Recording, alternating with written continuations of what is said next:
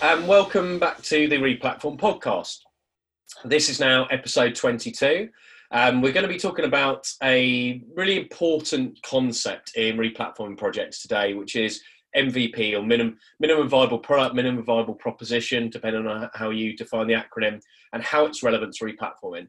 It's myself, James Gerd, and I'm joined as always by my co-host Paul Rogers. Hey Paul, how's it going? Yeah, not too bad, thanks. How are you doing? Not bad at all. So I think we're week 3, aren't we, on isolation lockdown? How's Vivant coping with the remote working thing as a team?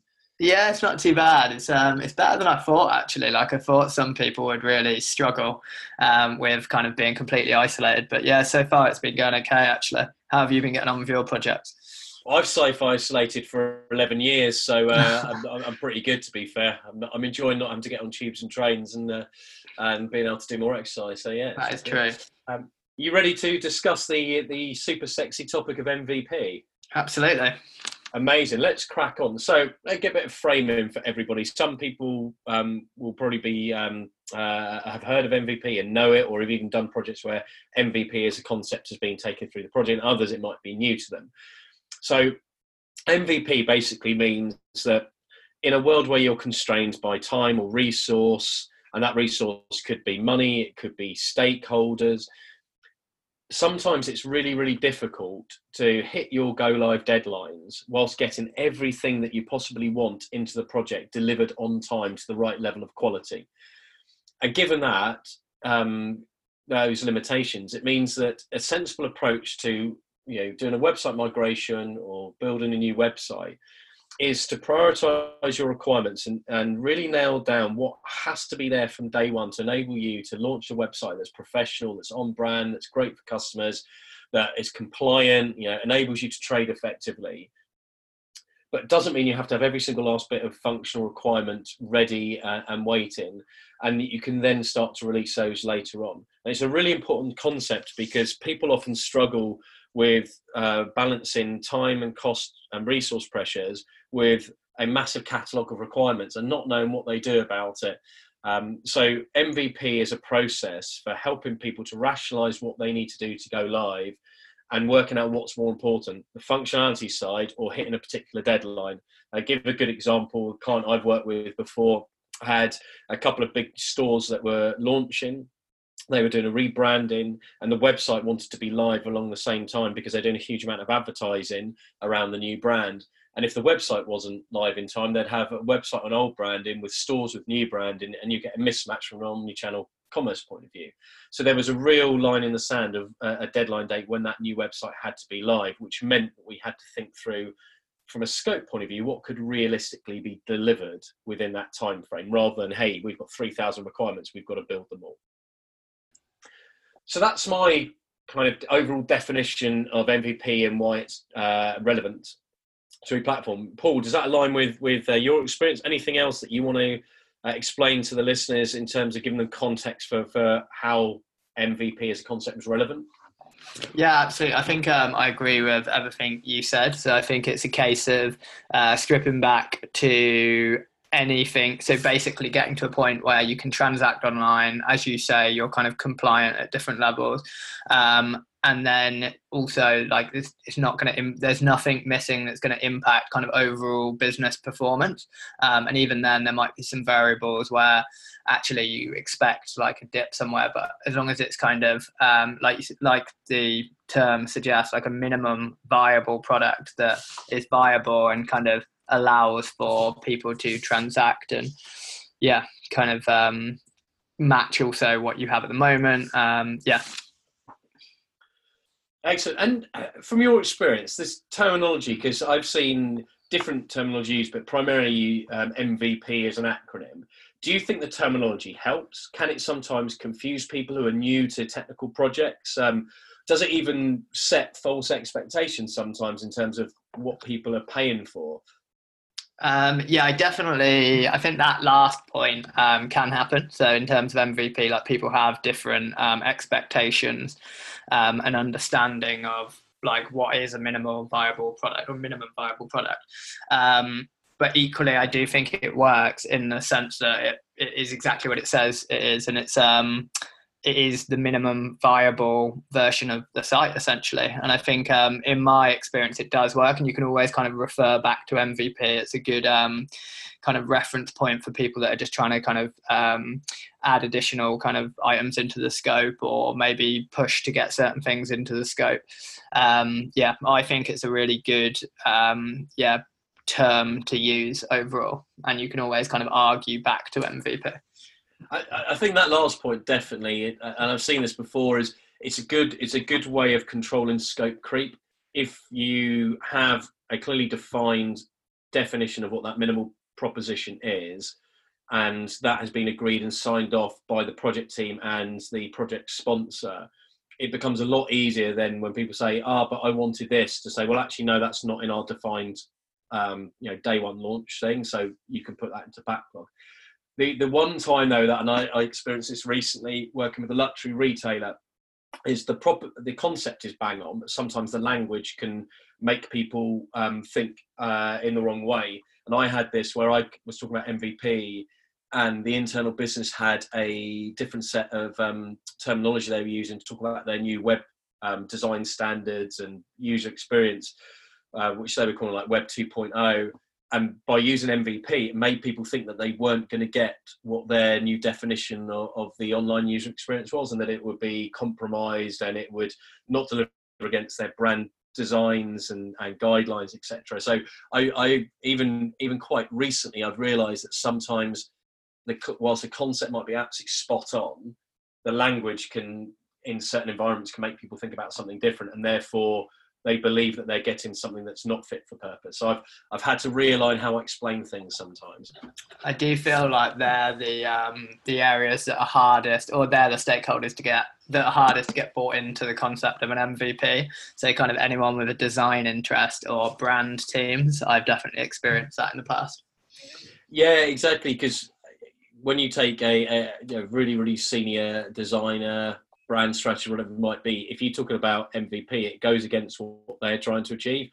But actually, MVP primarily is a functional and technical thing. So yeah, sometimes language can have an emotive impact on people. So I think that's really important for anyone listening, is think about the language that resonates internally, and don't always use MVP if you think people are going to consider that you're delivering them a pile of crap instead of something that's very good, but just has deprioritize certain functional elements because they don't have to be there critically from day one. Yeah, absolutely. So we're on to the crunch question now, and this is always a fun one when you're working across multiple stakeholder sets who each stakeholder thinking their part of the business is absolutely critical, rightly so, but it doesn't mean every requirement they have is critical. How do you define the scope of your MVP? How do you apply sensible prioritization criteria for? Yeah, I guess a really good question. I think it depends on how much of an MVP it is and how much time and budget, or dependent on why you're going back to an MVP, depending on how much you have to work with. But essentially, I would define an MVP as cutting out anything that doesn't prevent someone from ordering, and doesn't cause any issues from a legal or compliance standpoint. I think there'll be loads of variables in projects, and it depends kind of, if you're going into a peak, for example, there are things that would need to be in an MVP that might not if you aren't going into a peak. And I think there's different levels of compromise dependent on types of businesses in different areas. But overall, that's how I see it. I think it's a case of still allowing for orders and maybe not losing any kind of critical functionality that you have currently. Yeah, I think it's a nice reference. I think my dog agrees because he's barking like a crazy man in the background. So you must have said the buzzword. I think the other thing, that the way that I look at it sometimes as well. So yeah, all that compliance stuff, 100% agree. Is basically you have to be able to trade in a legal and compliant way, and be able to deliver a level of customer service which is expected, which is people have got to be able to buy online, they've got to be able to do returns. So there's simple things you can nail down and say, we have to have that to trade. The other way that I like to look at in projects is when people are going through this process of, okay, we have functional requirements and lots of it can be native capability versus third-party plugins, is focusing on what you can achieve natively through the platform that you've invested in, whether it's an existing platform that you're reskinning or a new platform you're migrating to, and take their default functional capability rather than trying to extend, customize, reflow it. A good example is like wish lists. Everyone wants a wish list. Well, everyone, but most people want a wish list, especially if you're in things like fashion, retail, etc. And that's great. You can have a wish list, but you could live with a functional wish list, which is a bog standard out the box capability, without trying to add bells and whistles and additional capabilities like merchandising in the wish list. So often for MVP, it's about, okay, you have something, we'll take that, we will then enhance it if we need to going forwards, but let's not try and overcomplicate it by making it a proper UX design thing where we have to wireframe it, do user story stuff, etc. So I think sometimes it's about questioning what you can get out the box rather than trying to extend and customize. Yeah, absolutely. One thing I missed actually, which I guess I would include within an MVP, is some aspects of integrations, and it doesn't necessarily need to be integrations, but basically stock. So accurate stock, I think, is another really important one. Yes, yeah, very important. And again, this aligns with the original point, is about not cutting things out that would stop you from trading effectively. So there are some, it's quite an easy thing to do. If you just turn around and say, I think a solution architect I worked with on the House of Fraser, like omnichannel migration a good few years back, said to me, I don't like Moscow because everything's must have. I want objective criteria, and objective criteria for me for our MVP is, number one is legal and compliance. Can we go to prison if we don't do this? That was his fact. I was like, that's quite a nice way of framing it, actually. So you must adhere to the laws, the compliance. You must do things like GDPR, PCI, for payment and security. And then the next thing was, what are the business critical things that you need to be able to trade? And it was things like, you've got to have stock, you've got to have product, you've got to have payment capability. And then what are the other policy things that you have to provide that you could, if you're in breach of, either it's going to cause you bad PR or you could get fines. So things like, having returns policies, enabling refunds. So I think that's quite a nice way of looking at it. Yeah, absolutely. And I think even on some aspects of compliance, there's almost like a level of MVP in itself. So for example, like I had a client in the States where ADA and accessibility is hugely important. And they got to a point where they wanted to launch an MVP, and their theme wasn't, or basically accessibility had been, or certain levels of accessibility had been missed off.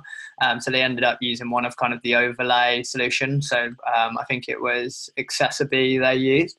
But that was very much just for the MVP. And then when it came to the phase 2, they then stripped it out and kind of made sure that the site was fully compliant. And I think there are different levels of MVP for pretty much everything. Yes, exactly. It's like what's the DiCaprio film, was Inception, where he goes down the layers of the subconscious and further down in his mind. This is what I think is with MVP is, for some people, MVP is absolutely bog standard basic. It's just a functional transactional website. For others, because of their business model, there are certain expectations and capabilities that, if they turn them off, causes problems elsewhere, or if they turn them off, it materially detracts from the customer experience. It could cause them in terms of conversion rate or customer satisfactions. Therefore, depending on the complexity of the business, your MVP can be small or large. It's all, I guess the key point that you made is it's relative to your organisation. Yeah, absolutely. And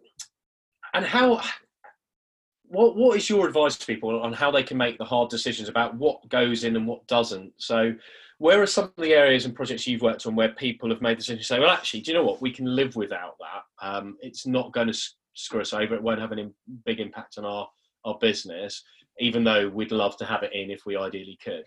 Yeah, so I think you've touched on a lot of them, to be honest, but I guess it comes down to the impact on revenue or kind of orders and conversion rate and all of the kind of commercial metrics. So you talked about kind of going back to native or launching with native features. So for example, product recommendation, search, also anything that's kind of front end styling, so things like checkout, even aspects of the checkout as well, things like GIF messaging, anything like that that's kind of more UX led, I think can be stripped out. Most third parties are examples of things that can be stripped out. A lot of kind of design aspects. Also, anything that's kind of net new generally. So anything that isn't that's kind of brand new functionality that isn't on the current site, I think can be stripped out. So yeah, I think kind of that's it probably. Just anything that's new or that's kind of enhancing something that works. Yeah, I think that's a good way of looking at it.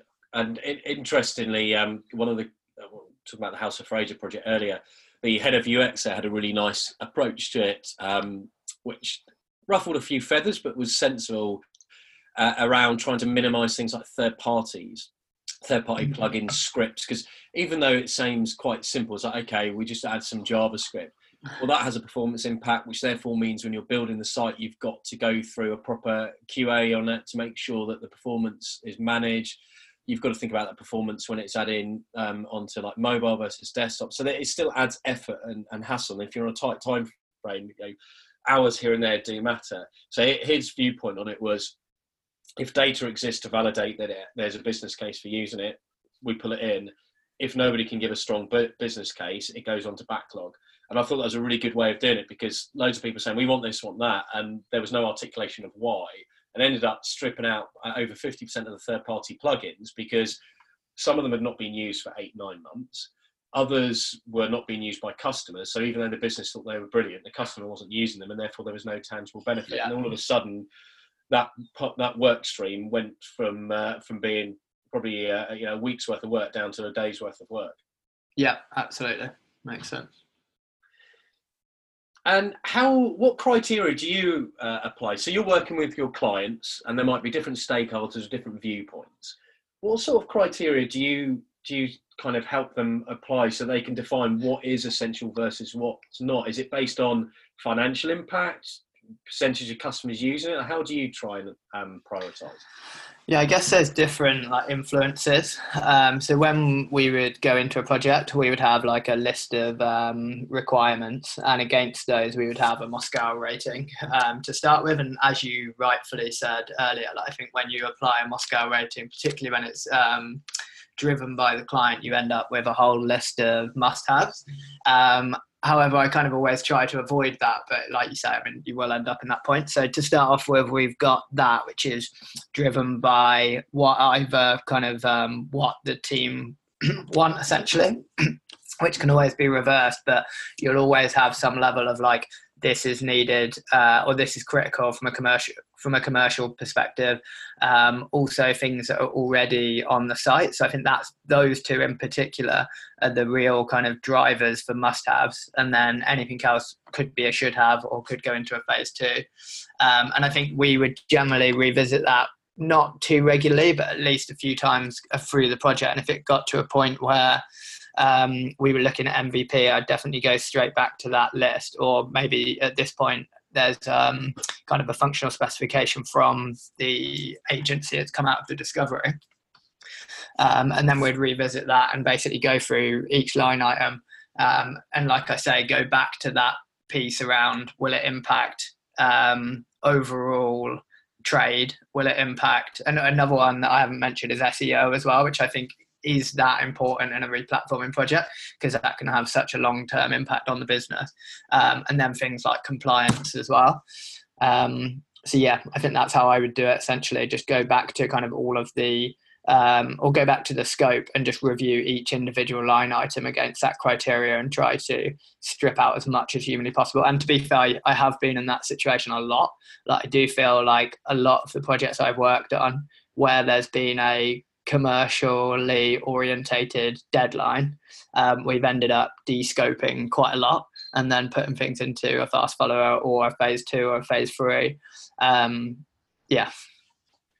I think that point about Moscow is an interesting one, because I think it can be a perfectly useful, as you said, a perfectly useful rating mechanism as long as you have a clear criteria. The danger is when you don't apply the criteria, isn't it? That you say right, yeah. Okay, tell us what your musts and shoulds, and people just turn around and go, well, I'm in the content team, I want all of this CMS capability. And it's like, okay, but how much of that do you actually need to do your day-to-day job and to service customers, and how much of it is you? So I think if you have stringent criteria, it works well. I think when it's left open-ended and subjective, and everyone has a different view about what must and should and could, that's when you get into problems. Where, yeah, I think that makes sense. Having a list is the critical thing here. Is you've got to have something that you can refer back to later on. So that when somebody says they're doing maybe they're doing a review of wireframes from a particular part of the journey, like a PLP, and then suddenly somebody says, "Well, hang on a minute, we should have this, and you turn back and go, "Well, actually, no, that's not what's in our MVP definition." So we can have that. With that now goes into backlog evaluation. I think one thing that's interesting as well is I feel like in discovery, you have a lot more people involved, a lot more stakeholders involved. And because it's like a brand new project and people are trying to like address frustrations with the existing platform or like achieve their objectives via the scope of the project, I think people are always going to push for new functionality. Whereas I think in this scenario, you probably end up with a group of like more senior stakeholders. And you can be a bit more kind of vigilant with what you're taking out of the scope. And I think the other thing with the projects that I've been a part of is, so I'm unlikely to play the part of kind of that project manager that's reducing the scope down. There would probably be someone else that's like their objective is to launch with as little functionality as possible on the date, essentially. And often I'm the one that's kind of fighting for certain bits of functionality rather than being that kind of project manager. But I think having that person that's always got the reference point of the MVP essentially is really important. Yeah, good cop, bad cop. And interestingly, in the project I'm working on at the moment, I'm the bad cop. I'm the person who's having to say, great idea, but we won't get it delivered in time.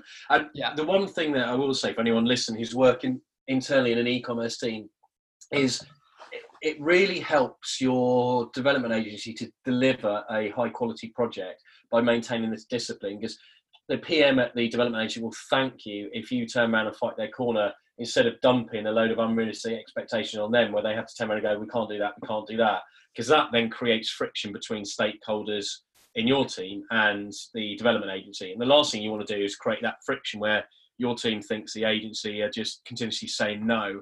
That's where the project management bit's really important. Sometimes the art is setting expectations up front to say to people, look, you're not going to get everything you want for day one, but don't worry. It doesn't mean we've forgotten about it. It will come, and we will agree as a project team going through it, which of those elements become the key priorities for the fast follower and for the phase two. So communication and expectation setting are critical around that part. Yeah, I completely agree. Some good points there. So from your experience, you've talked about a few of the projects and some of the things where you've fought the corner of the team to get stuff in versus where you think, actually, we can live without it. What are some of the classic things that you've seen de-scoped and why? Yeah, absolutely. So I guess, again, talked about quite a few of these, but lots of third parties have been de-scoped, and that could be anything from kind of personalization engines to search to visual merchandising to address validation or postcode lookup. Lots of that kind of stuff's been de-scoped, and I think that's rightfully been de-scoped. Few of the projects that I've worked on, so where I'm usually fighting the corner, not that I necessarily want to be fighting this corner, but I usually am, is SEO. So I worked on a project recently where it was very much an MVP, and basically there wasn't really a commercial deadline, but where the project was going on for quite a long time and there were a lot of people involved, they ended up setting a hard deadline, and then there was a PM that was basically enforcing that, and they de-scoped all of SEO. And so when I say all of SEO, I mean the SEO parts of the data migration, which was separate to the main kind of product data migration line item in the project, which in itself is something that should be questioned, but and then redirects and a lot of the kind of technical SEO setup as well. And I was arguing that corner, and in the end I managed to get some bits in there, and quite there was a bit of an MVP for redirects and a bit of an MVP for the data migration. But probably about 60% got through. But I think that's usually a really good example of where people, in fact, that's a good example of how maybe the person that was making the decision on the scope should have had more commercial awareness and maybe more input from other stakeholders. And in this scenario, I was kind of solutions on kind of specific areas of the scope. But that ended up, the impact on SEO didn't end up being too bad in the end, just because a lot of the major points were ticked off, and like maybe 70% of the redirects were in place, and that covered kind of most of the core pages and existing pages. It was more like legacy stuff and like some old dynamic pages and things like that weren't covered. But that's an example of something that I think is often where, well, basically people try to descope it. It should never be descoped. And then I guess other things that I've seen descoped in the past would be like certain levels of integrations where people are able to do stuff manually in the short term. Kind of other, in fact, data migration as well. Like if you don't need, for example, like certain levels of customer data in for launch, and if customer accounts have been migrated and people can log in, etc., then that's something that could be descoped. Same with kind of certain levels of order data. Probably not product data, I guess it depends, like, because if you're doing a product data migration, you may as well do the whole thing dependent on the product data. So I'd say they're kind of the main things that I've seen descoped. Yeah, I think the order history and customer data is an interesting one, because you have to have customer accounts migrated over, even if the customers have to reset passwords. But yeah, I've seen it on a project I worked in for a big charity, and we had to be pragmatic about what could be done in time, and we ended up not importing all the order history, because the order structure was in a different data model than the new platform, and it needed like data cleansing, migration work, and it was going to be a bit of a ball ache. So all we agree with the customer service, there would be a separate database for historical order. It's not ideal. It's not ideal, but you can live with it because the information is there to access, and they had it on a persistent open database next to their like contact center application. And then the aim was to migrate that within a few months after launch. I think you can also communicate that with the customer as well. So I did one very similar, and the order data, and it was actually, so there was so much order data and it was left so late in the project that they decided to migrate it, or start the migration 2 weeks after launch. And they basically just communicated that they'd moved to a new system and order data was being migrated in the future. And like it didn't really cause too many problems. Like all live orders were migrated. It was just the legacy ones. And I think it was managed quite well in the end, and it didn't really have any commercial impact. Yeah, exactly. And there's also sometimes, we talked about it before, about doing things manually versus automated, like scaling down integrations where you can. One of the ones where I've seen some gains for people, and it does require taking budget from another pot, typically a marketing pot, is data feeds. Because sometimes data feeds can be really complicated, depending on the data model in the platform, the customization you need to get out to different channels. I've seen people work with data feed specialists like Intelligent Reach, where they've just said, right, okay, we've got X £1,000 in a project. We're just going to provide a data hose to them, and they are going to structure and do all the data feeds for us. Yeah, absolutely. Yeah. And I think the other one, basically exactly that. Yeah, outsourcing things like that, I think, can really help as well. And there are other examples of that as well, where you can basically just pass things off to third parties. So now onto the elephant in the room, which is as business stakeholders and projects, keeping them engaged and motivated so they don't lose focus when some of their requirements might not make it into launch, and that can be demotivating. So what are your tips and advice on how do you manage people's expectations realistically? So I think that's a really good question, and your points there I think are really important, particularly keeping people motivated when certain pieces of functionality that are really important to them personally have been stripped out. It probably wouldn't be the role that I would play necessarily in a project, but I think that's actually, so if you're the project manager and you're responsible for delivering the project by a specific date, I think that's actually a really important responsibility, is kind of keeping people motivated. And in the past, when I've had like certain aspects of this, I think one thing that's important is kind of focusing on that phase 2 and the fast follower, and making sure people can kind of see the light at the end of the tunnel to a certain extent, and kind of talking to the benefits of certain aspects of the platform and some of that new functionality, and then maybe talking a bit more about kind of longer term benefits as well, and kind of also making sure that you're giving rationale behind move into the MVP and kind of de-scoping things, but generally kind of trying to keep a positive outlook to individual stakeholders that's relevant to them specifically.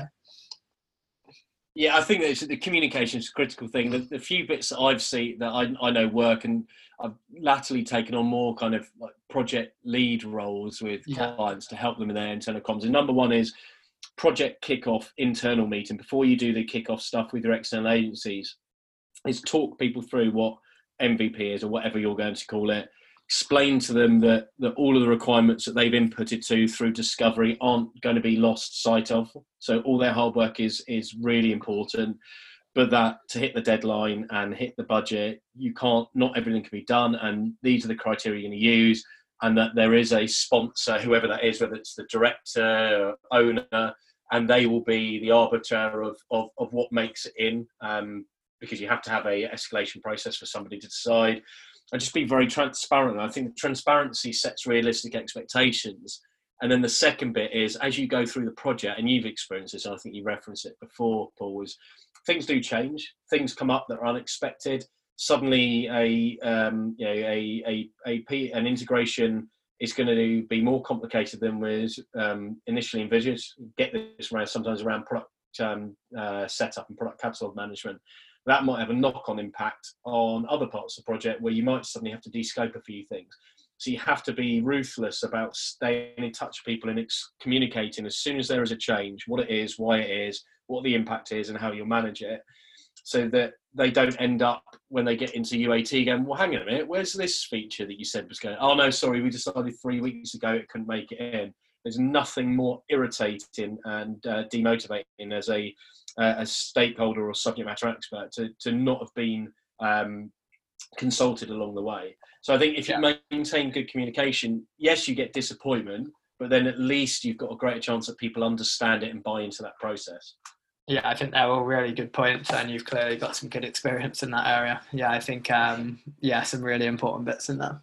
Yeah, I've got a good experience of disappointing people, mate. I definitely have experience of that as well. So the reality of these projects, they're not perfect, and sometimes you have to take things out that ideally you want to get in. But something you mentioned earlier, I think, would be really useful to clarify for people, is you talked about fast follower and phasing quite a bit, which is really important concepts as well. What are your advice on how do people who are taking a fast follow approach, how do they ensure that they don't lose track of their backlog items, or how do they know which ones they should focus on first? Yeah, I think this is a really interesting one, because I think it's quite hard to get right, and you need to kind of almost enforce it, because I think it's very easy to commit to doing a fast follower, which is essentially a scope of work directly after launch for some of those kind of non-critical things. And I think it's really easy to kind of commit to doing that, and then you end up with a load of bugs when you go live, and then the fast follower ends up being a phase 2 essentially. So I think it's really important to get your development agency or your development team to commit to that as well. And I've even in the past had projects that have been an MVP from the start, and a fast follower has been in the scope of work and has been part of the contract. So the timing of the fast follower. So I think in an ideal world, you might even have separate developers working on that fast follower piece to kind of guarantee it.